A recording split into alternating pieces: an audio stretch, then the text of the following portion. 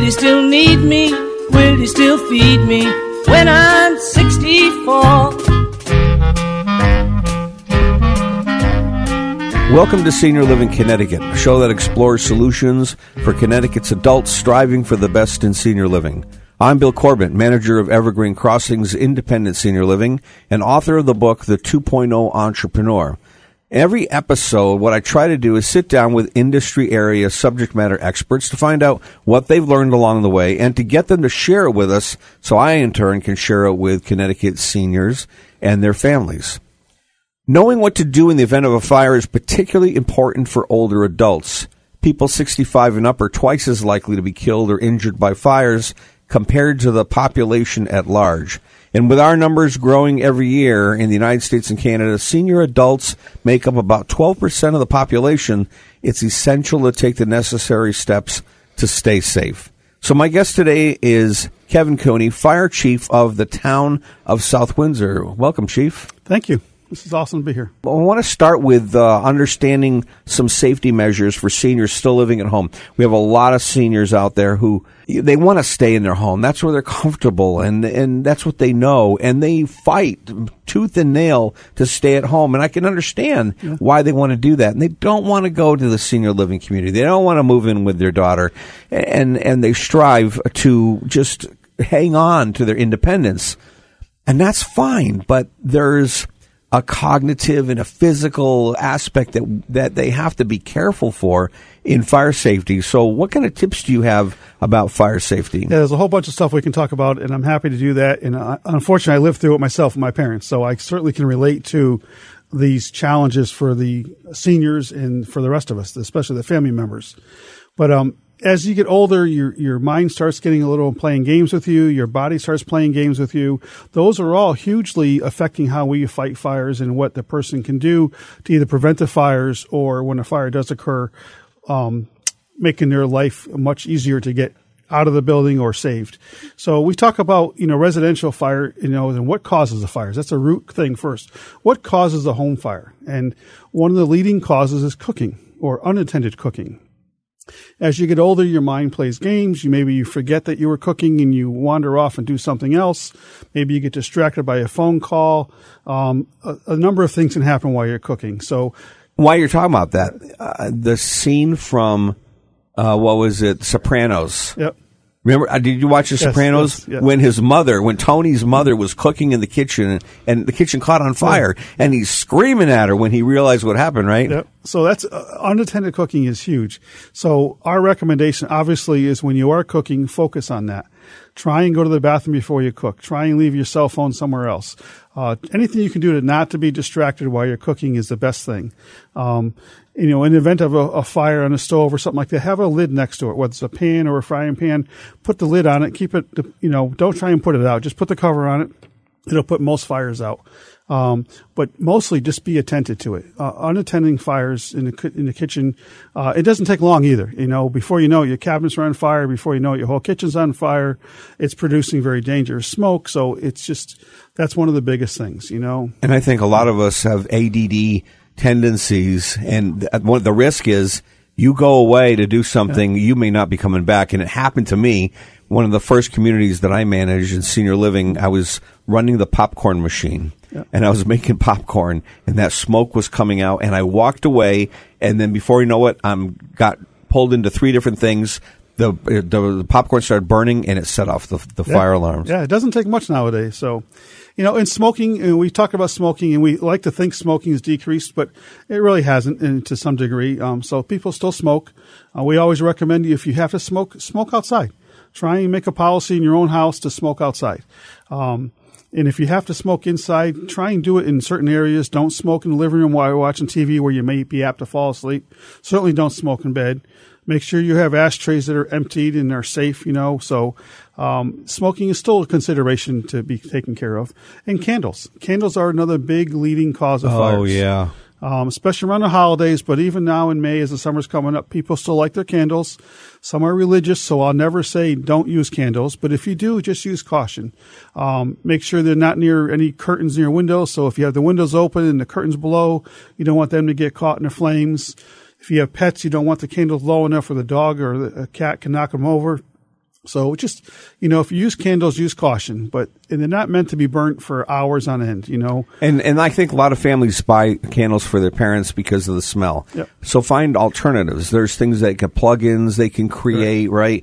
There's non-fire candles. When the holidays come up, avoid going to Yankee Candle and buying the big things from the burn, right? My poor wife, when I met her, she had a bunch of candles, and I didn't allow them in the house. And now we have the battery-operated, quote, scented candles. That's all we have. So they're out there. They can make it. It's not the same. And obviously some are, like I said earlier, are religious-based. So it's hard to, do a religious ceremony with fake candles. So we certainly stress caution with them and make sure that they're attended as well.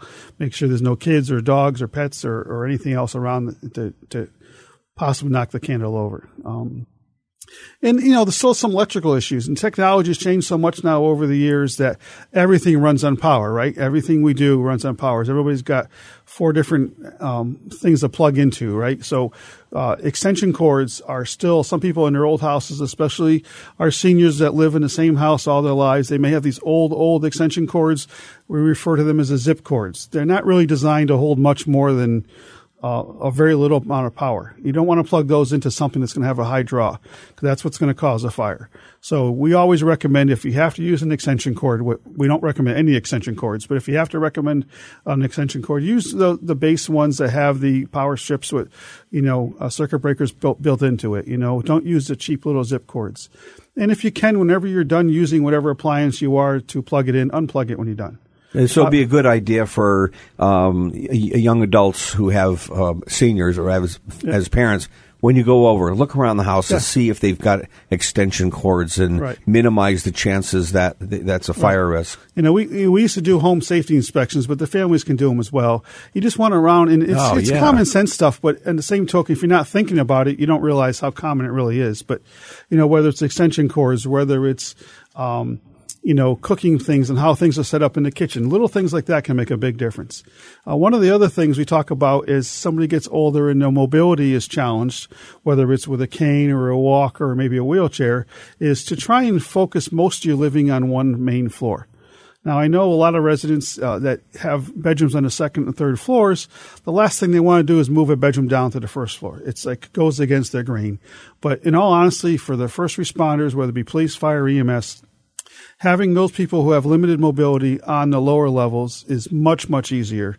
But it's challenging. I've been to a lot of calls myself where we make those recommendations, and it's just hard to convince them to want to move down to, say, an old living room and turn that into a bedroom. But that is really the best thing for them. If you're just tuning in, we are talking with Chief Kevin Cooney. He's the fire chief of the town of South Windsor here in Connecticut. We asked him to come in and give us some tips for seniors on fire safety, because it's so unfortunate when we see it in the news when a house is burning and the seniors are inside and they didn't get out, or we've had some here in Connecticut that have been very traumatic, right? Yep.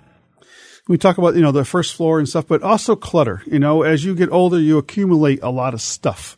I'll leave it at that. But we all have stuff in our house. So having stuff near a doorway so you can't even open the door all the way, or accessible to the rest of the house, or maybe to your bedroom, or if you are using stairs, nothing on the stairs. If you can reduce the clutter, and access areas should be wide open and free so we can get people in and out of the house pretty easily. Obviously, if you have some mobility issues, you want to have those areas less tripping hazards, less things to fall over, less things like that. So the less clutter in the house, the better off. It's seen stacks and stacks of newspapers. It's like trying to understand why they're collecting all those things, but they do, right? They do, and you're not going to, most family members are not going to. It's a lot of fuel. It's but it's a challenge to try and convince a senior person to change their lifestyle after all these years of living like that.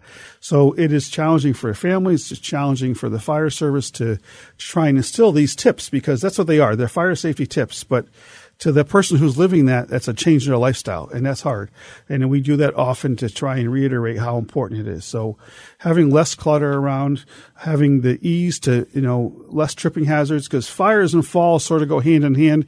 As you get older in age, you're more susceptible for fires and you're more susceptible for falls. So all these tips can apply to both fires and falls.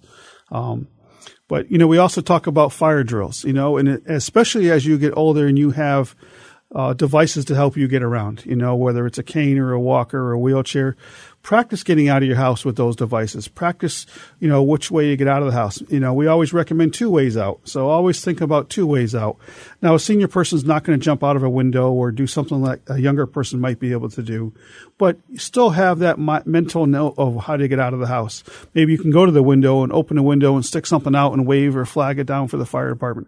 And if you are to get out, have what we call a meeting place in front of the house. We want some place that you can identify when the fire department does arrive that we know you're outside. If you go outside and you hide in the back, that's not going to help us. We're not going to see you. So get out of the house as quick as you can and be somewhere in the front yard, whether it's a mailbox, a front tree, whatever, end of the driveway, something that we're going to know you're outside and that you're safe. I think one of the risks with elderly is confusion, especially what they call the fog of war. In that moment when they know something's going on, they could suffer from confusion. They could go back in and they're thinking about their valuables or their pets or whatever, yep. And that can really cause some problems, right? Right. So the old saying that we have is get out and stay out. And that still applies to seniors or to kindergartners. It doesn't really matter. People cherish, whether it be pets, photo albums, or other belongings in the house. They don't want those things to be damaged. And obviously none of us do either. But we don't want them to be damaged either. So our still motto is get out and stay out. Tell us what you want. We'll go in and take care of it in addition to putting the fire out. We're there to help you, We talked about earlier different kinds of fires, and today's fires are different than what we call legacy fires. So these seniors who are obviously a little bit older than some of us, they're used to legacy fires where most of the fires were woods and cottons. Those fires burned at a lower degree. They gave off less dangerous smoke, and it took a little bit longer to build up the fire. Today's fires inside homes are not woods and cottons. Nothing is made of wood and cotton anymore. Everything's plastic, polyesters, you name it, it's going to burn hotter, faster, and produce much more dangerous smoke. So even if you're not near the fire, smoke is going to get you. And, part of our tip is always smoke detectors and CO alarm. We've been talking with Chief Kevin Cooney, Fire Chief of the town of South Windsor here in Connecticut.